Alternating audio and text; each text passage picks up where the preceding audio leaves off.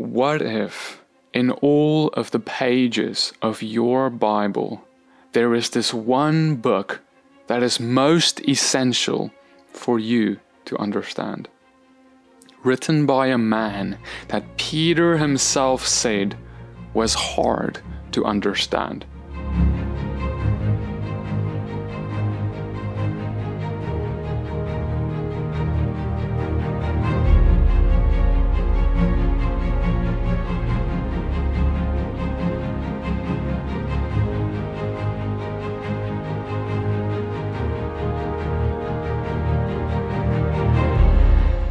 But see, this is all with purpose, because God chose Paul, this man who speaks from the Spirit like few others, as a filter.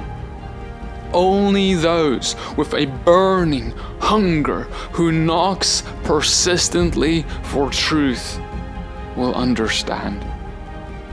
Like when Jesus spoke in parables, the people were confused, but his disciples understood, because his sheep hears and understands his voice.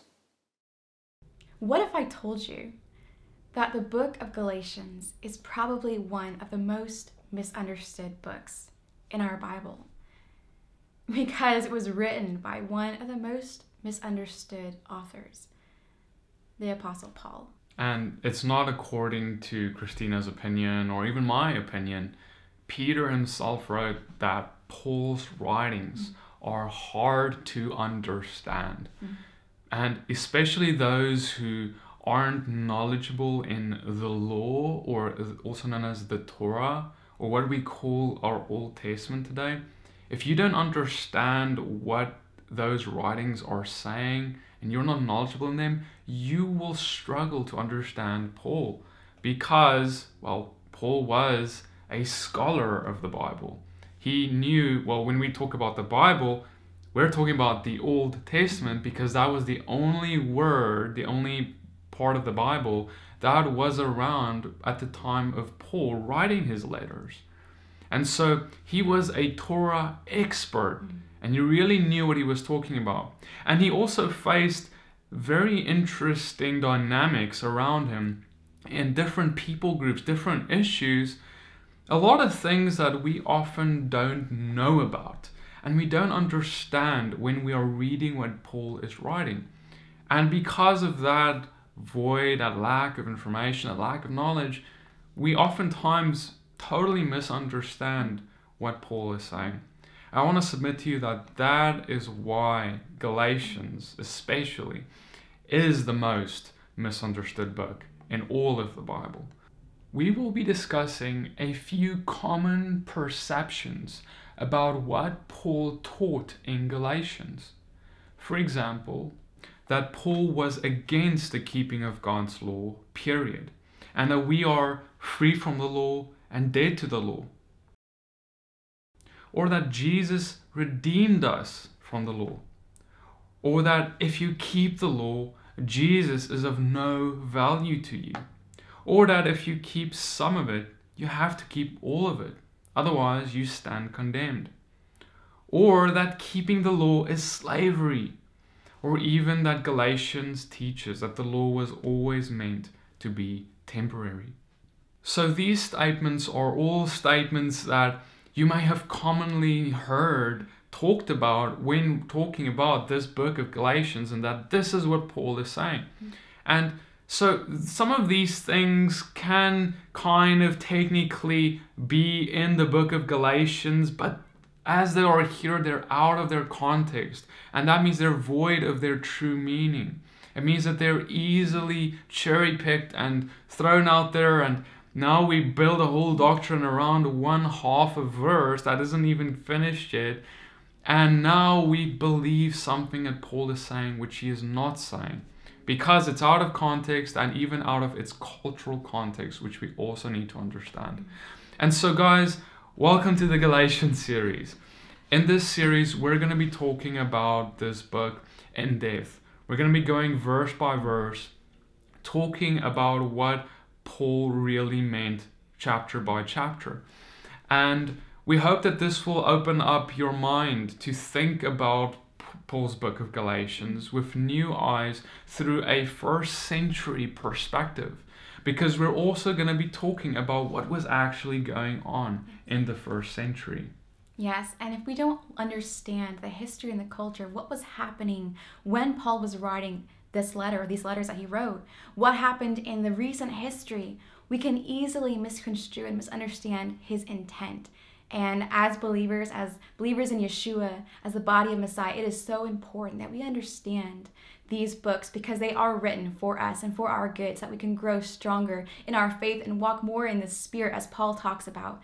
But we cannot do so if we totally misunderstand what he is saying.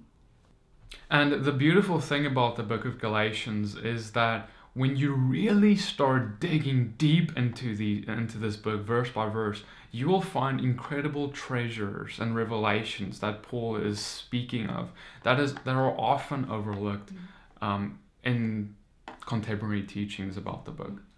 Imagine you're watching a movie and you have an actor that comes on to the stage, but you know nothing about this actor. The actor has a few lines that they say, and they're in this setting, this environment of which you have no idea where they are, and you don't yet know the plot. You don't know why he's there. You don't know what he's saying in context of why he's there. You're kind of clueless. So just from that, you can start making up your own ideas on why he's there and what he's saying, and you can create your own plot. But what if that's not the plot of the movie at all? What if you simply need to understand who the actor is, the place he is, why he is there, and all of these extra details that are so important to understanding the plot of this film? It's the same way for understanding the book of Galatians. So oftentimes we delve into this book with excitement and we read it at face value while totally forgetting the context, scriptural context, of all the other books that Paul has written, as well as the historical context, the cultural context, and all of these things that play such an important role in why this book was written, where it was written to, the people, where did they live? So what issues is he addressing in this book? And why did Paul write this book? So we're going to look into the first. Who is Paul? Well, first off, to answer that question, we can see through scripture that Paul himself describes himself to be a few things. And in the book of Acts, especially Acts chapter 23, verse 6, Paul talks about this, and he says that he is a Pharisee, a son of a Pharisee. In Acts 22, verse 3, he also says, I am a Jew born in Tarsus in Cilicia, but brought up in the city, educated at the feet of Gamaliel according to the strict manner of the law of our fathers, being zealous for God as all of you are this day. So, as we briefly mentioned earlier, Paul is saying that he is a Torah expert. He was studying under Gamaliel, who was basically the most elite scholar of his day. Paul knew all there is to know that he could possibly know about the Torah in of itself, and its technicalities as it was there. So he is going to be speaking to us in his letters, assuming that we know a lot. Because imagine this. Imagine you enter a medical school into the third year, but you've never been to the first or the second year. But you walk into the third year of med school, and you enter a class, and there's a professor speaking about organs or how to do a surgery, a heart transplant, something crazy like that. You're not going to be able to pick up on what he is really getting at, because you missed out on the context of all the terms he's using and why he's saying what he's saying and why he's doing what he's doing, because you missed out on the first 2 years. And that's often what has happened, because by nature Paul is going to be speaking with all this background knowledge of the Torah already, because he is speaking, and here's the big thing, brothers and sisters, we need to remember, he is speaking to an audience who are going to synagogue every Sabbath. He is speaking to people, churches, who were going and they were going to study the Torah, because that was their Bibles back then. That was all they had. So they had to go to the synagogue where it was being read. The Torah scrolls were there, because no one had their own personal Bible apps. Like, there was none of that. If you wanted to hear the word, you have to go to a synagogue. You have to listen to what the rabbi is speaking, because he is speaking, reading it for them. And that's how they learned the word. And so that is the context of the early church, the first century. They had their home groups, they had their meetings, they had their fellowships, but they also on Sabbath went to hear the Torah scrolls, because no one could afford their own. It was very expensive to have one. Right, so the first believers in the first century would be going to the synagogues every single Shabbat, as we even see mentioned in Acts 15. They would go there to hear the Torah, to hear the Word of God being read and being preached. And so you would have that context and that foundation, that anything else that was written to them in a letter from Peter or Paul would then just flow and make so much sense, because they've already heard it preached right from the Torah. And so they understand what is being said. Paul even says in Romans chapter 7, verse 12, that the Torah is holy, righteous, just, and good. And in Romans 3:31, he also writes that, do we nullify the Torah, the law of God, by this faith? No, surely not. Rather, we uphold the law of God. So in this vein, as we start to understand who Paul was, that he evidently wasn't against the law of God, unless he just spoke out of two sides of his mouth, which we know he did not. He upheld the Torah, that he said the Torah is good, it's righteous. And also, as we see in the book of Acts, Acts 20, we read that Paul kept the Passover, and also he kept Pentecost, Shavuot. So this gives us an idea of who Paul was. Okay, so enough with the introduction. Let's jump right in. In Galatians 1 verse 1, we start reading the following. Paul, an apostle, not from men nor through man, but through Jesus Christ and God the Father, who raised him from the dead, and all the brothers who are with me, to the churches of Galatia. Okay, well, that's the first hint right now. He's saying he's writing this letter to the Galatians in Galatia. Now, the thing we need to understand is we're reading their mail. So that means that while Paul is writing this for us to read, he is not writing what he's going to write in this book to us directly. There's a slight difference, right? Because if it is not written to me, I need to understand, okay, there's someone else it was written to. So how would those people be perceiving what Paul is writing to them based on their circumstances around them? Because if I just assume I'm a Galatian, but I know nothing about the Galatians or what was going on in their world, it's going to be sometimes hard to understand some things Paul is saying. So who were the Galatians? Well, the Galatians, it's actually quite interesting. They were Celtic mercenaries, so slave traders. A lot of them were involved in this kind of trade. And so when Paul is writing to these people, of course, the country of Galatia, the people of Galatia, they came from a pagan background. And with a lot of pagan religions, the way to attain salvation or to attain entering into paradise is through your works. It is through how good of a person you can be. I take Islam, for example. If you are a good Muslim, a very good Muslim, and you are able to do all the 5 pillars of Islam, going to Mecca and doing all these different things, then you will attain, hopefully, paradise. But the way you can make sure you get into paradise is by even laying down your life in jihad, in the name of Allah, and then you will definitely enter into paradise. But that is, of course, a works salvation sort of mindset. And that's what we see in all these different various types of religions around the world. And it was no different here in the country and at the place of Galatia. People had that very same idea and that mindset when they approached salvation or faith. Right, and in fact, the gospel of Yeshua, following Jesus and the God of Abraham, Isaac, and Jacob is the only God in the entire world that brought forth this revolutionary idea that we are not saved by what we do, but that we are not able to do good enough things to save ourselves. You know, right? So every other god in the world and every other religion, in paganism and whichever, there, like Christina said, will teach that you need to do. So Galatia is no different. The people coming to Christ, have this baggage of what do I need to do? And so they're very susceptible to other ideas similar to that from around them that could be telling them you need to do this or that or this or that before you can get salvation, before you can get true relationship with God, etc. And so these were some of the things that Paul is really addressing as we go along with Galatia. Right. And so when we read on in Galatians 1 verse 6 onwards, he talks about a different gospel being preached. And he says, I am astonished that you are so quickly deserting him who called you in the grace of Christ and are turning to a different gospel.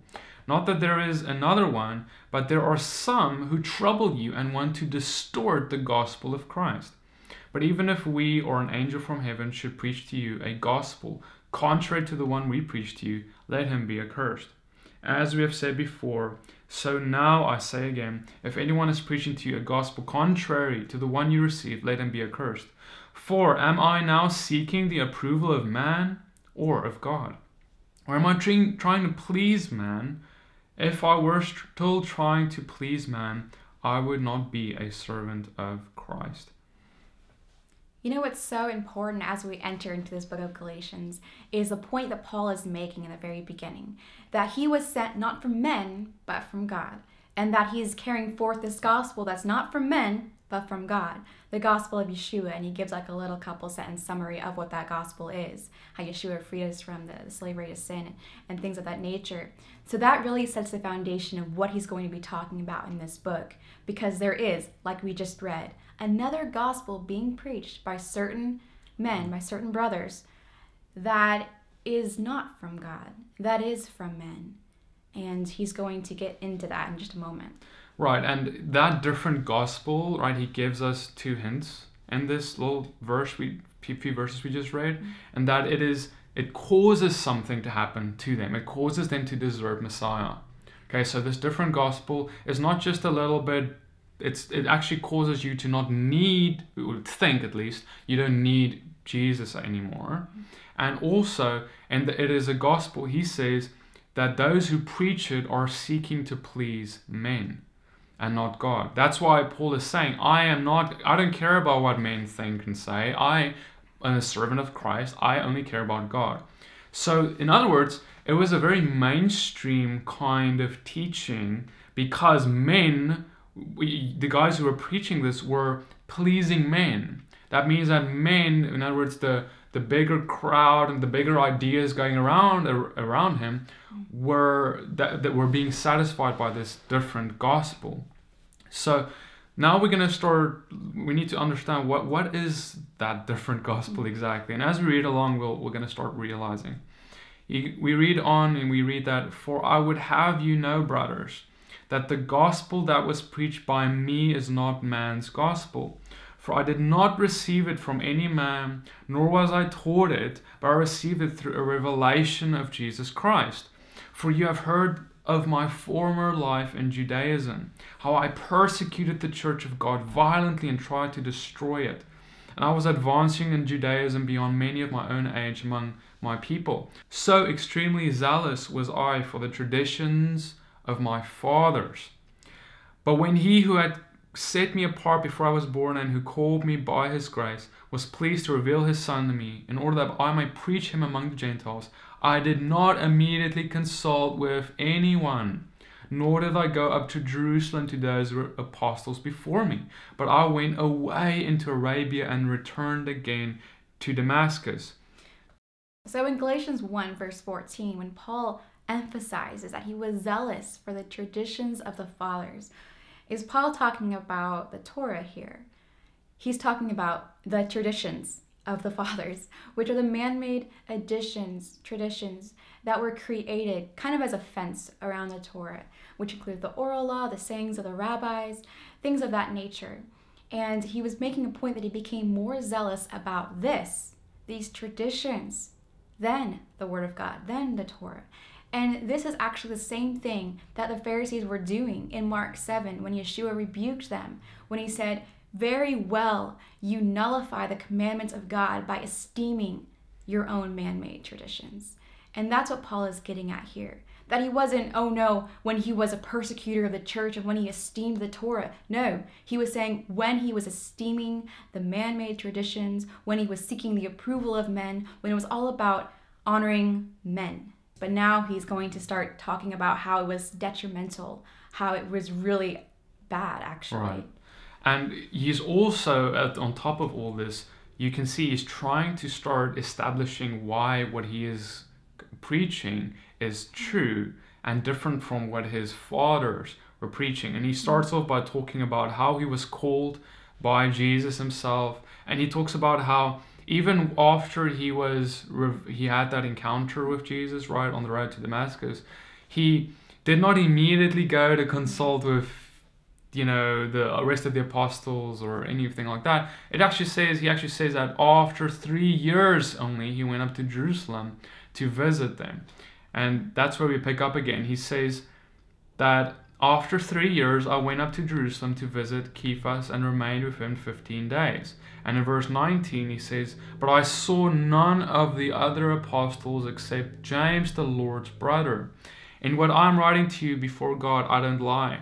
Then I went to the regions of Syria and Cilicia, and when I was still unknown in person to the church of Judea that are in Christ, they only were hearing it, and they said, 'He who used to persecute us is now preaching the faith, once tried to destroy us,' and they glorified God because of me." Now, if you ask any good lawyer, they would tell you that if you had a case and you have someone who had previously had total motives to be against someone, but suddenly they had a radical shift and they turned around to actually stand up for that person, that's a great witness to have. And that's exactly what Paul is, because Paul was this violent persecutor of the church. He killed followers of Jesus, and then suddenly he encounters Jesus, and now suddenly he is he's like very, very zealous for Jesus, right? And so Paul is saying all this because he's saying, guys, you need to listen to what I'm going to say, because I received this not from men. I am not going to teach you some mainstream thing that is contrary to the gospel. I'm going to bring you something radical. And that's why he is saying the things he is, so that he builds credibility. All right, so that was the introduction that chapter 1 brought us. Now, let's move into chapter 2, and we'll see what he's really getting at. This is when things get fun. Right. Galatians 2, verse 1. "Then after 14 years, I again went up to Jerusalem with Barnabas, taking Titus along too. But not even Titus, who was with me, though a Greek, was compelled to be circumcised." So Paul is saying here that this was really just about the second time, most probably, that he was meeting with any of the disciples. First he met with Peter after 3 years. Now after 14 years he's meeting with the rest of them, and he's talking about how he was showing them what he has been saying to everyone, what he's been proclaiming as the gospel. And then he talks about how Titus, who was with him, Titus was a Greek. He was not a Jew. And the people there, right, at this meeting, the apostles he was meeting with, did not compel Titus to be circumcised. In other words, they did not put pressure, force on him and tell him, "Titus, why aren't you circumcised? You must get circumcised." But compelled by what? Why would he be compelled? It's because when we read the next verse, he says, "But as for the false brothers, sneakingly brought in, who sneaked in to spy out our freedom, which we have in Messiah Yeshua, in order to enslave us, to these we did not yield in subjection, not even for an hour, so that the truth of the good news remains with you." So he's saying that there were other people who were trying to come and spy out their freedom. In other words, they were trying to come and bring in things, instruction that would enslave them. And this is in contrast to what the apostles were doing, because the apostles were not forcing this thing that was circumcision in order to enslave. But now we need to talk about this, because when we talk about circumcision here in the first century, we need to ask whether that idea of circumcision is what they had and these false brothers had was the same as what the Bible teaches regarding circumcision. And this is key, because if you think that when we talk about circumcision and Paul talks about circumcision in general, and you think that he's just talking about exactly what the Bible teaches regarding circumcision, you're gonna misunderstand Paul, because there were some radical ideas going around regarding circumcision that we're gonna soon touch on that we need to get first. And we'll discover more about circumcision now. We read in verse 6, on the contrary, when they saw that I had been entrusted with the gospel to the uncircumcised, just as Peter had been trusted with the gospel to the circumcised. So this is the first hint we're getting at here. Paul is using circumcision in a very interesting way. He is saying that the Jews are called the circumcision and the Gentiles are called the uncircumcised or uncircumcision. So, and he's saying that Peter was sent to the circumcised, the Jews, and he, Paul, was sent to the Gentiles, the uncircumcised. But this idea of attributing uncircumcision to Gentiles as a blanket statement is not really necessarily a biblical idea. And in that, here he is often using it as talking to a nation. And he's attributing that the uncircumcised is a certain nation, a certain nationality, a certain group, and circumcision is a different group, and that is Jews versus Gentiles. So Paul's emphasis on drawing this distinction between the circumcised and the uncircumcised, like PD just mentioned, is really getting back to a viewpoint that was prevalent at this time. And he's just using those terms because it was a common terminology used in this period. The reason that this terminology was used actually goes back quite a while. If you go back in the history of Israel, you go back to the Babylonian exile, the two most important things that identified you as a follower of the God of Israel, as a Jew, as part of Israel, was that you were circumcised, you circumcised your sons on the 8th day, and you kept Shabbat, you kept the Sabbath.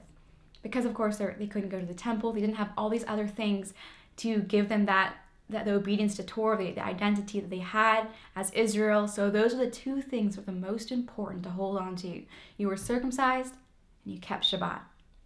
Fast forward now to Antiochus Epiphanes. We know the story of Hanukkah, how Antiochus Epiphanes, a Seleucid king, took over Israel and started forcing the people of Israel, the Jews there, to adopt Hellenistic customs, Greek customs, and also not just to adopt these customs, but he would threaten to kill those who would maintain the Jewish customs, things like circumcising your son on the 8th day, or keeping the festivals, keeping Shabbat, studying Torah.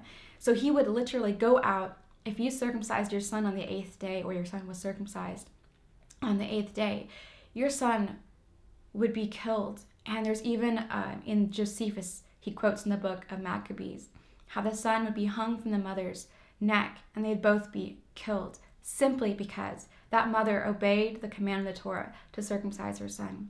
Likewise, if you were found resting on Shabbat, you could be murdered simply because you obeyed the Torah to rest on Shabbat, the Shabbat that God had given. And likewise, if you were found studying Torah, again, you could be tortured, you could be killed. And so we know the story that sometimes the men would get together and secretly study Torah while making play that they were playing a game or doing something else to hide the fact that they were studying Torah, because this was a time of persecution. And so, as we know the story of Hanukkah, God led Judah Maccabee and his father Mattathias to gain victory over the Greek armies, and they were able to reclaim Israel. And so after they reclaimed that part of Israel and rededicated the temple, the two most important things, or some of the most important things that came out of that, was because they were persecuted for circumcision. They were persecuted for keeping Shabbat. They were persecuted for studying Torah. Now those things became the most important things. And they became elevated, you can say even a bit out of proportion. It didn't just become following Torah and you do it because you love God. It became a nationalistic thing. It became your identity as a Jew, identity as being a part of the Jewish community.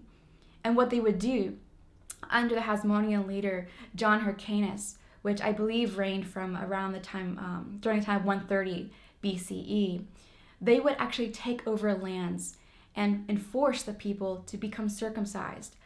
Otherwise, you might be killed.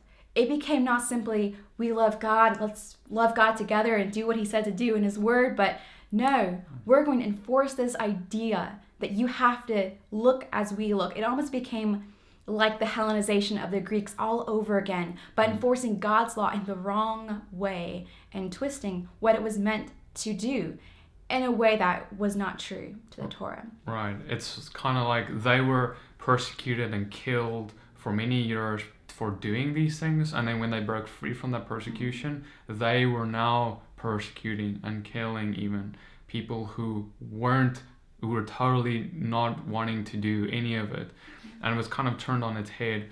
And so, the whole mindset behind that was that they were fearful of going back to what happened before, becoming very much like the Greeks, because a lot of Jews in the midst of that persecution very much lost their identity because they were becoming so part of this Greek world, because all these identities or things that made them who they were stripped from them. Right, and that's why the rabbis even created, as we see coming out of the Maccabean period and Hasmonean leaders that came from that, we see all these different sects and factions and groups that grew up from this. We had the 5 different groups of Pharisees. There wasn't just the Pharisees, there was 5 different types of Pharisees. There was the Sadducees, the Essenes, the Hasmoneans, all these different groups that we can learn about. But what they did is that they formulated fences around the Torah to make sure that you would never accidentally lose your identity. You would never accidentally break Torah. That it wasn't enough just to keep Shabbat, but now there was extra rules so that you would make sure you never accidentally broke Shabbat. But in doing so, they made keeping the Torah a burden because of their added traditions, their added laws that they created to protect the Torah, because they had seen how it had been stripped away from them, their ability to obey the word of God. So they wanted to protect it. But in so doing, they did more harm than good. Right. And circumcision, more specifically, was probably the most wronged commandment in all of God's word, because the way it was twisted and reconstructed to become something it was never intended by God to be was actually incredibly damaging to the message of the gospel. And it was totally contrary to it. And that is basically going to be the different gospel that Paul is addressing in this whole book of Galatians. And it comes down to all this baggage that the Jewish people by the time we hit the 1st century had, and they were enforcing it in wrong ways, and it was detrimental to relationship with God instead of building it up, because it became more focused on culture and nationalism and becoming an identity of being a Jew than actually just your faith in God and your relationship with God and obedience. It had nothing to do with, very little to do with God anymore. To bring more understanding to the history of how the concept of circumcision, the command of circumcision, got distorted in the understanding of the Jewish people in this time period, more so by the authorities, I guess you can say, that the Jewish authorities, the rabbinical authorities, we can take a look at the Jewish Encyclopedia. During the Babylonian exile, the Sabbath and circumcision became the characteristic symbols of Judaism. Thenceforth, circumcision became the mark of Jewish loyalty. The Book of Jubilees, which was actually written in the time of Hasmonean leader John Hyrcanus, has the following quote: "Whosoever is uncircumcised belongs to the sons of Belial, to the children of doom and eternal perdition. For all the angels of the presence and of the glorification have been so from the day of their creation. And God's anger will be kindled against the children of the covenant if they make the members of their body appear like those of the Gentiles, and they will be expelled and exterminated from the earth. This is because during the time of the Maccabees, during the time of the reign of King Antiochus Epiphanes, there were certain Jews who tried to hide the sign of their circumcision and to make it appear as uncircumcision. If you look at the history, it's quite interesting, but also it's quite sad. So this book of Jubilees was almost written to combat that idea that had come across, but they went too far. According to the Talmud, it was Shem who circumcised Abraham and Ishmael on the Day of Atonement, and the blood of the covenant of circumcision then shed is ever before God on that day to serve as an atoning power. According to the same Midrash, Pharaoh prevented the Hebrew slaves from performing the rite, but when the Passover time came and brought them deliverance, they underwent circumcision and mingled the blood of the Paschal Passover lamb with that of the Abrahamic circumcision covenant. Wherefore, according to the Talmud, God repeats the words, "In thy blood live." According to the rabbis, it is Abraham who sits at the gates of Gehenna to save the circumcised. Circumcision is of such importance that heaven and earth are held only by the fulfillment of that covenant. So as we just read, circumcision after the time of the Maccabees had become a nationalistic symbol, your symbol of your Jewish identity, and it became less about honoring God than just becoming a part of the Jewish community at large. And even the sign of the circumcision, the blood that was spilled in that act of circumcision, was their saving grace in a way. That was what saved them. That was the blood that was before God. That was their atonement, as we have written in the Jewish Encyclopedia, quoting the Talmud. And even as they quoted how you were saved from Gehenna if you were circumcised. And so we have this idea that you are saved by circumcision. It is the blood of circumcision that saves you and that sets you apart, that brings you into covenant alone. Right. And it's interesting because it even equated the blood of the circumcision with the blood of the Passover lamb from the perspective of the rabbis. And as we know, the Passover lamb actually pointed to Yeshua because he is the Lamb of God, right? Who died for the sins of the world. But they see it that, the lamb, but the blood of the circumcision is the same. It's the same thing. So literally, that's the big problem we're getting at here, is that the blood of this, my own blood literally saves me. My own spilling of my own blood is what saves me, and it's nothing to do with, so it's my works, right? It's not about what God did or what God has done. It's about what I do that saves me from the hand of Gehenna. And Paul addresses this popular thought around circumcision in Ephesians chapter 2. When he lays out the entire gospel, if you read the entire chapter, it's beautiful and it's powerful. But he specifically talks about circumcision in chapter 2, verse 11. Therefore, remember that formerly you who are Gentiles in the flesh and called uncircumcised by the so-called circumcision, that done in the body by human hands. Remember that at that time you were separate from Yeshua, from Christ, alienated from the commonwealth of Israel, and strangers to the covenants of the promise, without hope and without God in the world. But now in Yeshua Messiah, Jesus Christ, you who once were far off have been brought near through the blood of Yeshua. Not through the blood of your circumcision that now you're entered into covenant, now you are saved, but through the blood of Yeshua, through the body of Yeshua, through the sacrifice of Yeshua. That's how you're brought near into the covenant, into the commonwealth, because like we mentioned, it's the act of circumcision. That's how you became a part of the Jewish community. That's how you became more holy, because you were keeping the command. And that's your identity, because you were circumcised.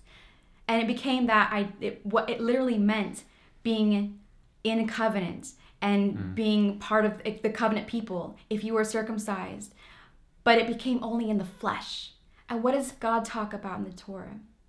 To be circumcised in the flesh, but in the heart. And it's so important, and that was what was missing. And they elevated the physical part of circumcision in the flesh as being able to save and to bring salvation. And this concept we see being taught in Acts chapter 15, verse 1. Right, in Acts 15, we get a very good perspective of how all what we've been talking about now gets transported back into the first century. And this is what Paul is facing head on and what he is talking about. But we see it in Acts 15 too, because we see that these men came in from the sect of the Pharisees, and these men were believers. They've come to the understanding that Yeshua is their Messiah. But they still have this baggage that Christina just talked about. And so we read in Acts 15 verse 1 that certain men came down from Judea and taught the brethren, except you be circumcised after the manner of Moses, you cannot be saved. And so they're coming and saying it is needful to be circumcised. It is essential.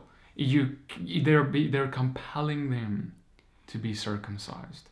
Just like we read earlier in Galatians, how Titus was not compelled by the apostles. Now we have these Pharisaic believers coming and compelling these believers and saying, you must be circumcised. Why must? To be saved. And that's key, because salvation is the issue here. The issue is not to be obedient or not to be obedient to God. The issue is to be obedient to be saved. The issue is, it's not even just circumcision. You can imply that circumcision was the thing, like here, that was prevalent, but this can be applied to any of God's commandments. The Sabbath, it can be the feast days, or anything else. You can say, if you don't do this checklist, you cannot be saved. Instead of the idea that when we come to salvation through faith, in other words, we believe first, the kindness of God draws us. We believe, we put our faith in Him, and now we start this process in our hearts. He starts walking this path, this road with us, and we start this journey of sanctification, where God starts showing us this. You need to stop gossiping so much. You need to stop with this heart issue. You need to get rid of your unforgiveness. You need to get rid of the fact that you're a murderer. You've done things, you've been a thief, you've been addictions, liars, whatever you are, okay? We all have those things we dealt with in the beginning or are still dealing with, but it's this road of sanctification that God walks with us. Imagine if God came to us and He said, okay, if you want to be saved, here's this whole book, and He throws the book on the table and He says, make sure that you follow all those commandments, because if you don't follow all those commandments, you cannot be saved. Okay, that is what these people were teaching in a way. And that would be very much of a burden if God did that to you, right? Like, wow, God, I have to do all these things before I can be saved. Like, then at the end of the day, you can start trying, but you're going to suffer and struggle just like the Israelites did in the Exodus. Over and over and over, making mistakes, struggling, especially even without the Holy Spirit. But never mind that. Even today with the Holy Spirit, if we were able to just keep God's commandments perfectly and be as perfect as Yeshua was, we wouldn't need Him. Because the reason He came was to die for our sins. He was perfectly obedient to the commandments. That means He was sinless, because breaking the law of God is the definition of sin. 1 John 3 verse 4. And so He perfectly kept and was perfectly obedient to the law. He didn't have sin. And now we can be saved from our sins. But now after we are saved, we have this heart and this desire to walk like Jesus did. And how did He walk? In obedience to the law. That very thing that was the opposite of sin. He walked a walk opposite of sin. And so this is the heart of God. It's not that one or two instructions is the thing that saves us, but that He saves us so that we can now start this journey of learning how to walk in obedience like He did. And how to walk in the fullness of Spirit and truth. The fullness of Spirit and truth being walking in the obedience to God's Word, His entire Word. and as well as walking in the gifts, the fruits of the Spirit as Yeshua walked, and not being held back by fear or by legalistic doctrines that we've inherited from our Father, but to walk in the same power and love that Yeshua walked as our example. And then when we read on in Acts 15, from verse 8, we read about how Paul speaks regarding the Gentiles, the people who are now coming into faith, who are brand new to it. And we read the following. Acts 15, verse 8. And God, which knows their hearts, bare them witness, giving them the Holy Ghost, even as he did unto us, and put no difference between us and them, purifying their hearts by faith. Now therefore, why tempt you God to put a yoke upon the neck of the disciples, which neither our fathers nor we were able to bear?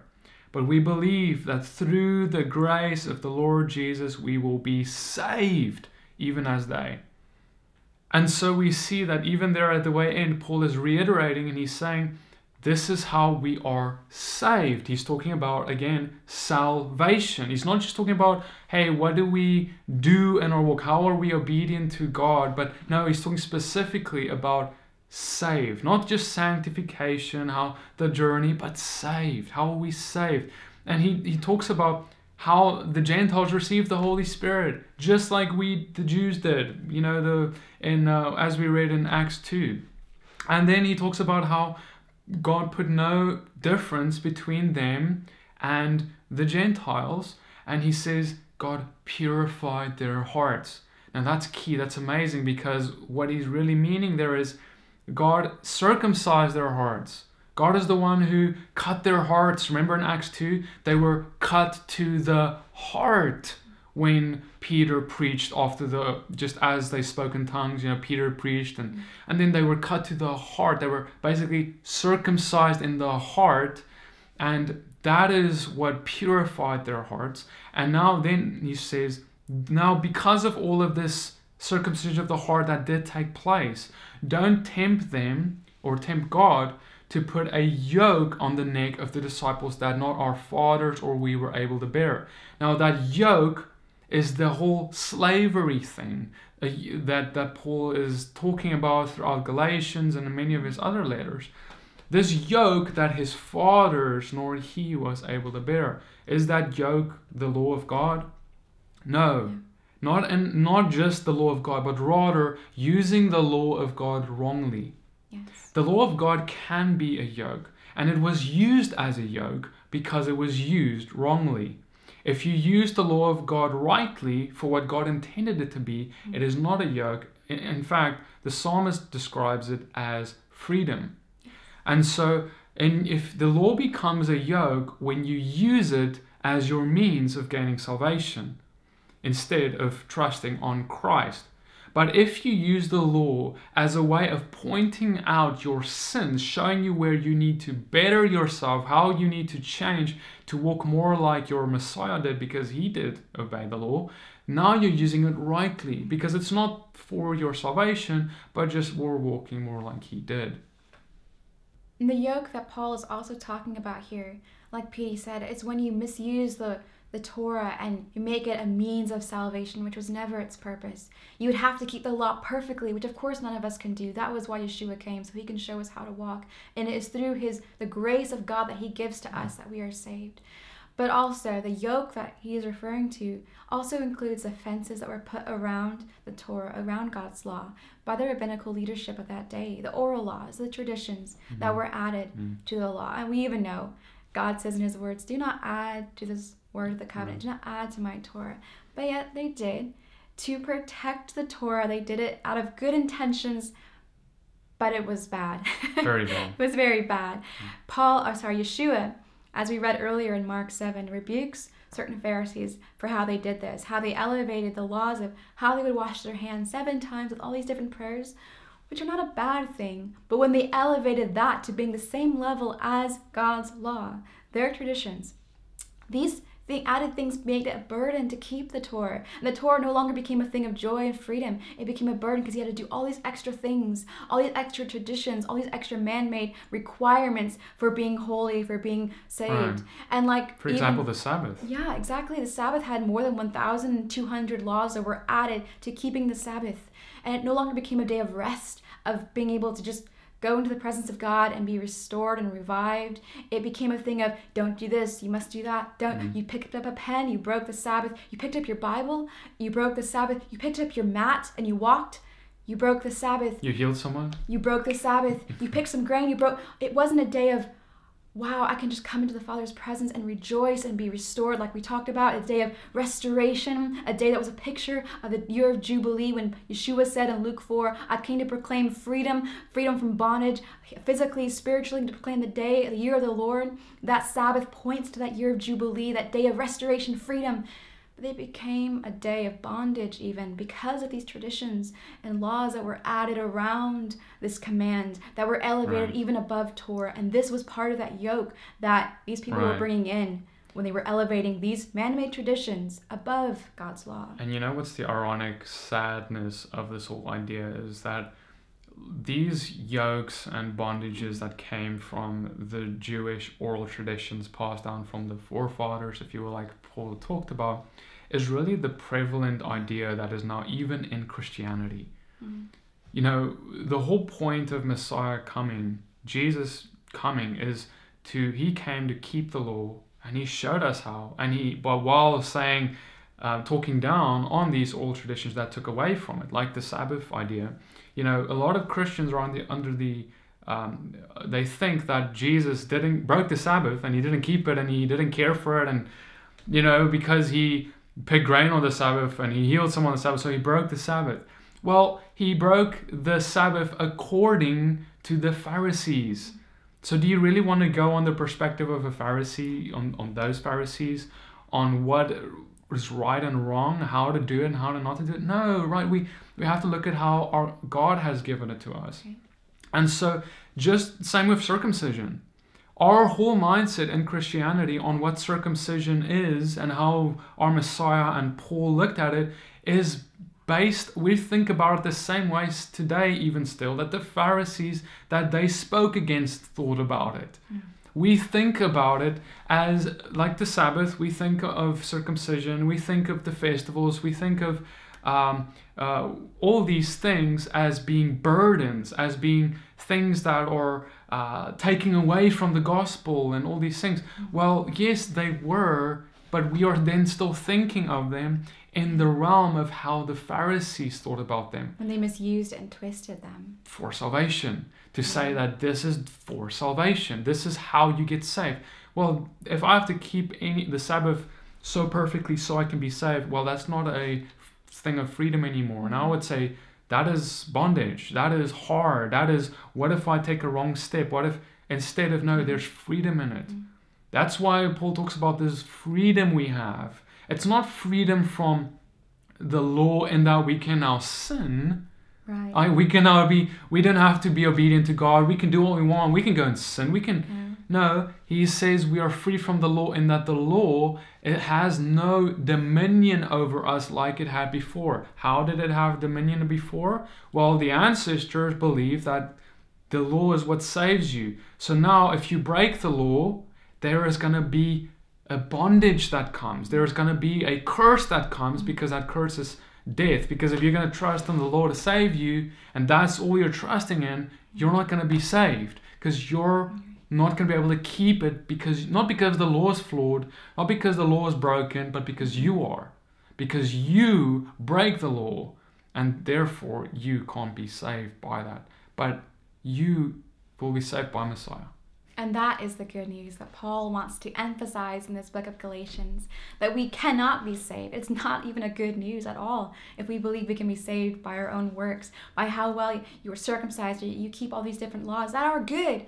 But you can't be saved by them. It's not about obedience. It's about works salvation, which is the same thing the Galatians were coming out of from their pagan religions and their pagan faith and pagan idols, where it's that works salvation mindset. And that's exactly what Paul says. Don't return to these beggarly elements. Is he saying don't return to the Torah of God? No, don't return to a works salvation mindset where you have to do all these things to be saved. You are saved through Yeshua, Messiah, through his grace by faith. But not of yourselves, it is a gift of God, not of works, lest any man can boast.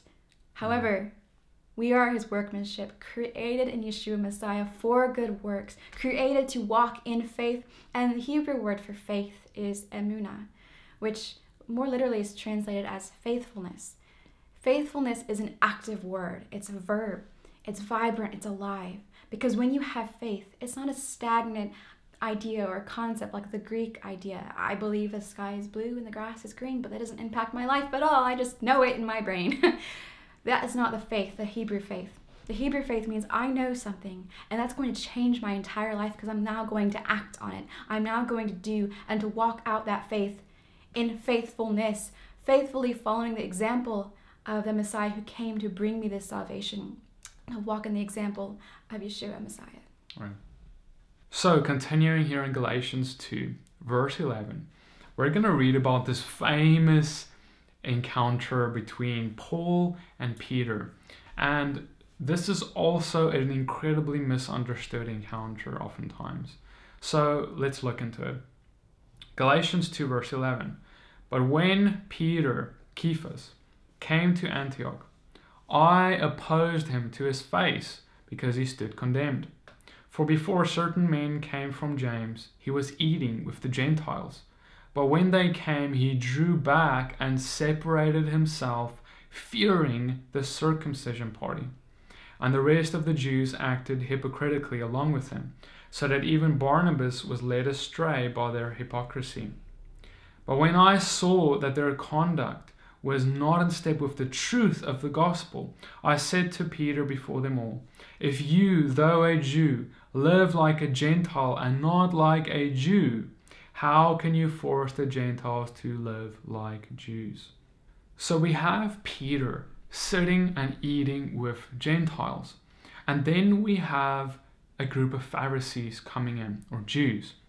And then Peter suddenly gets a fright, and he gets up and he leaves because he doesn't want to be seen eating with these Gentiles. Now the big question is why was Paul against him? Why was Paul accusing Peter, saying that you are forcing Gentiles to live like Jews? Oftentimes it has been taught that Paul was saying that Peter was teaching Gentiles God's commandments, and that Peter shouldn't teach Gentiles to live according to God's commandments. But is this really what he means?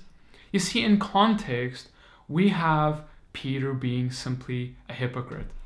Right? Peter is like actually following an oral tradition. You know, he is actually following a Jewish oral tradition where they believed that if someone is uncircumcised, if someone is a Gentile, and you eat with them, then you are defiled by them. This is why the Pharisees hated the fact that Jesus often was eating at the table of sinners, and that he was with them with the heart of sharing. He said, I did not come for those who are healthy, but for those who are sick, right? That's why he went sometimes and he was around people who are sick so that he could minister the gospel to them. That means sometimes he was even at the house of a tax collector because he was trying to minister them the gospel, the truth. He was helping them.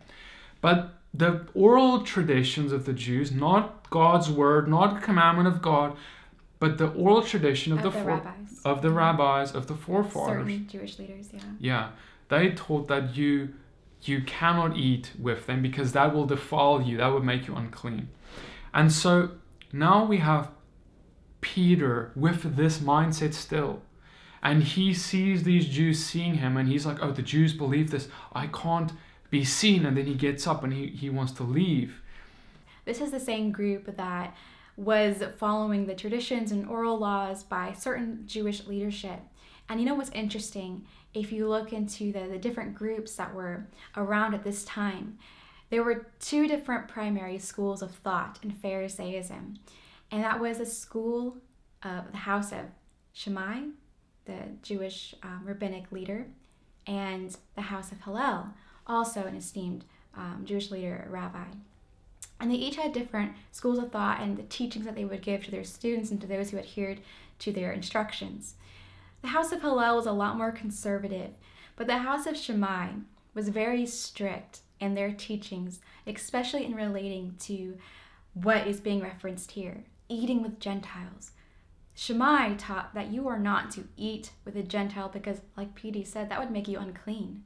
The Gentiles were seen as dogs. They were seen as unclean, filthy, out of covenant, out of community. You are not to have anything to do with them.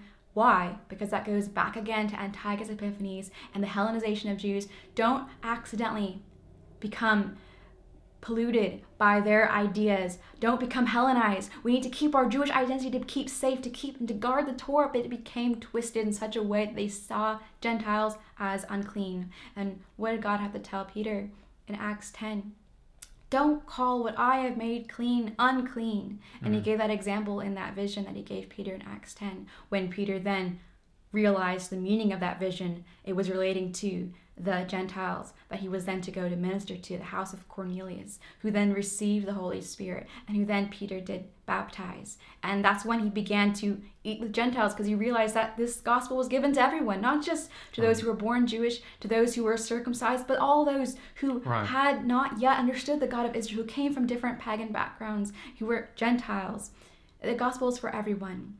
Exactly, and Peter's whole thought and mindset, the stronghold in his mind is actually a great opposition to the gospel, because if he's only going to be speaking to Jews and he's going to be hypocrite with Gentiles, or he's going to, then the gospel can never go forth to who Messiah wanted it to go forth to, and that is the world.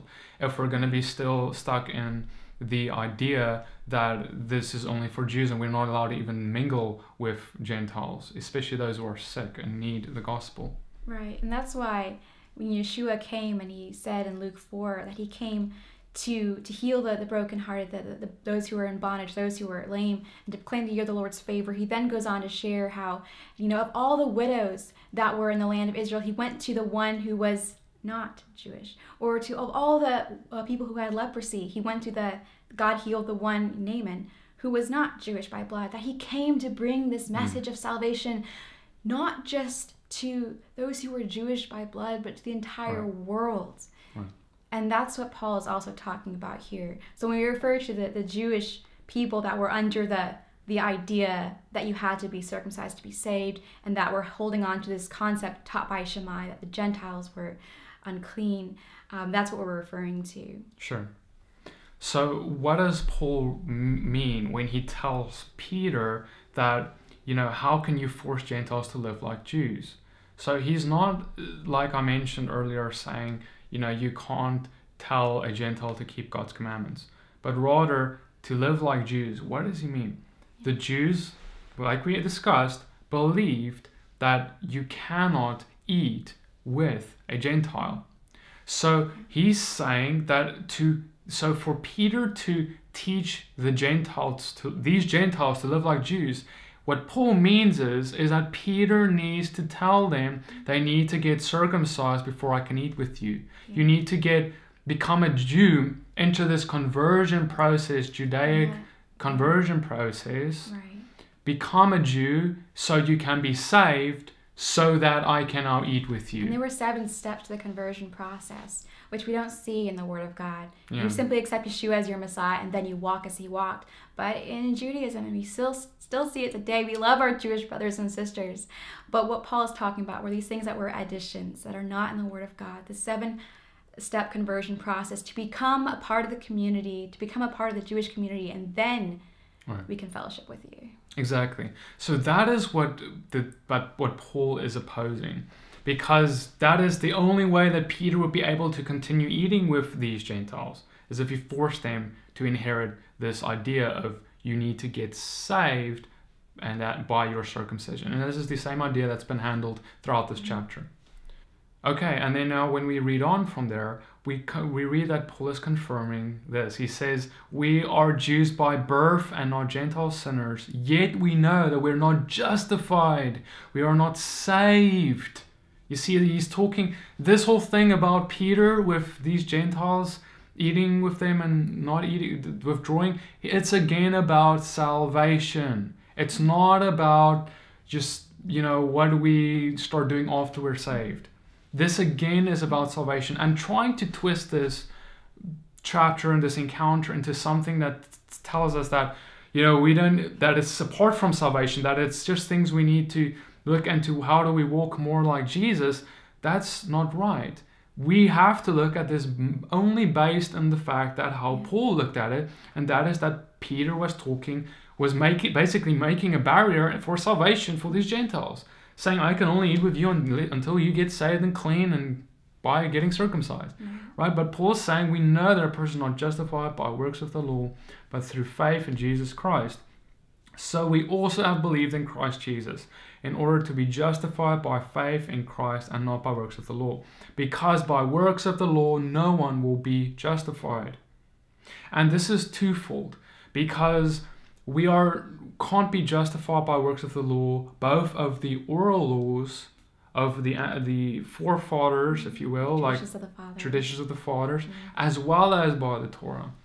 Over in this case with Peter and Paul, Peter was trying to uphold a oral law.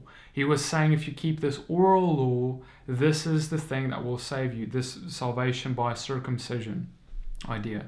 But the Torah is the same thing. If you twist the Torah and say the Torah is kept for salvation, example, keeping the Sabbath for salvation, is just as wrong too. Right, and the people that came into Peter that made him stop what he was doing, stop eating with Gentiles, were simply those who were under the teachings of Shammai. Oh no, you're eating with Gentiles? You're unclean. And Peter's like, oh, okay, oops, I'll just go back to be with y'all and I'll leave the Gentiles. Wait, right. Who's going to preach the gospel to the Gentiles? Right. But after Paul talks about how we are justified by faith and not by our works of the law, he says in verse 17 a big but to this statement.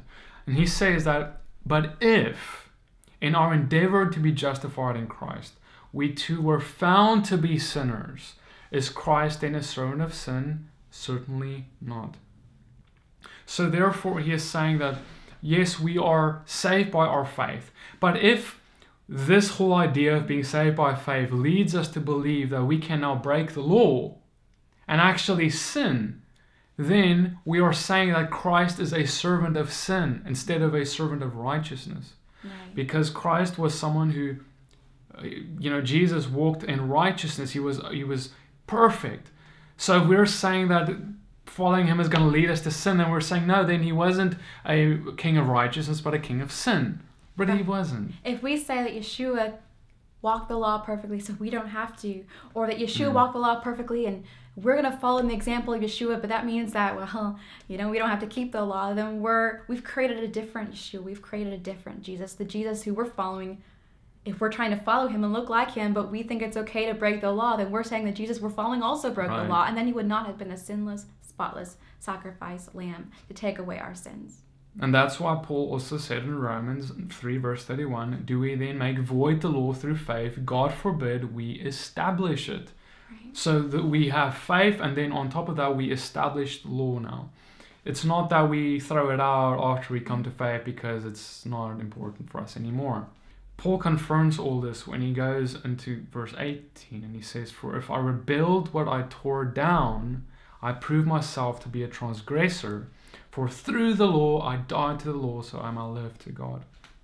Now he's saying, if I rebuild what I tore down. Now, what did he tear down?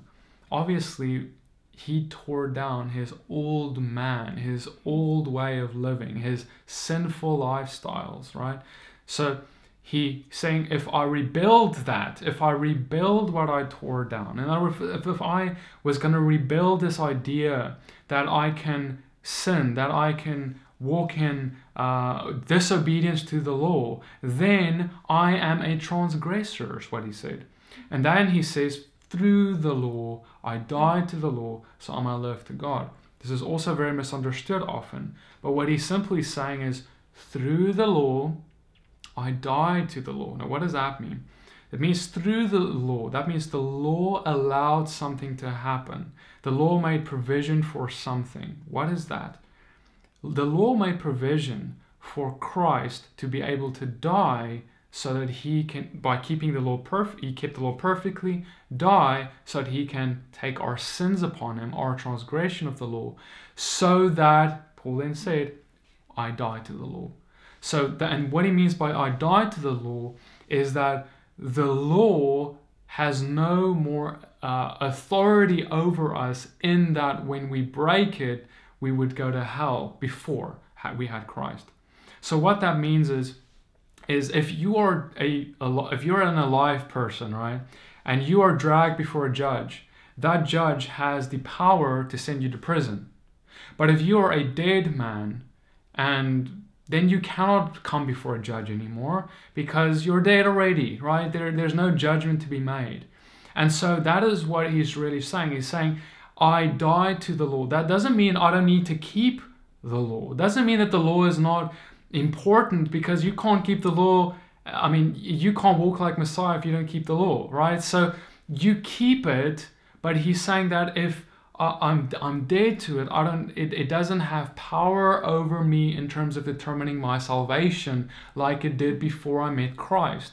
Because before Christ, we would all go to hell. We would all not make it because the law would condemn us, because the law shows our sins and points our sins out. Right. You're no longer under the curse of the law. You're no longer under its punishment. If you're brought before a judge and you were alive, you could be condemned because you broke the law. But if you're a dead man, you've died, you can't be thrown in jail. You're taken back out again in a casket. You're dead. So we died with Yeshua, and we were raised again as a new man. Not so we can go back to rebuild what we had torn down, to recommit sins, to transgress the law, but to walk in that newness of life and to walk as Yeshua walked. And then in verse 20 we read, I have been crucified with Christ. It is no longer I who live, but Christ who lives in me. And the life I now live in the flesh, I live by faith in the Son of God, who loved me and gave himself for me. I do not nullify the grace of God, for if righteousness were through the law, then Christ died for no purpose. Yes, and Paul's phraseology here in Galatians is very similar to how he spoke in Romans chapter 6, verse 1-4. What shall we say then? Shall we continue in sin that grace may abound? God forbid. How can we who died to sin, transgression of the law, live any longer in that sin? Or aren't you aware that all of us who were baptized into Yeshua Messiah were baptized into his death? We therefore were buried with him through baptism into death, in order that just as Yeshua Christ was raised from the dead through the glory of the Father, we too may walk in newness of life. So, in conclusion, obeying God's law is not our means of salvation. It is rather our willing and grateful response to our salvation already received. It is how we say thank you to God for that salvation. It is by showing to him that we want to walk like him. We want to walk like Jesus did. We want to walk in holiness. And when we walk in holiness, that is what he delights in. So that brings us to the end of this Galatians teaching of part 1 here. I hope that this one has blessed you. It's very in-depth, we know, but we believe that this foundation will lay the groundwork for the rest of the book as we will dive in, going into the part 2 of this teaching and forward. So please watch part 2 when it comes out, as well as the rest of the parts as we work through the rest of the book of Galatians. So thank you all for joining us on this journey as we go through the book of Galatians, and we'll see you in the next video. Yes, blessings and shalom. Shalom.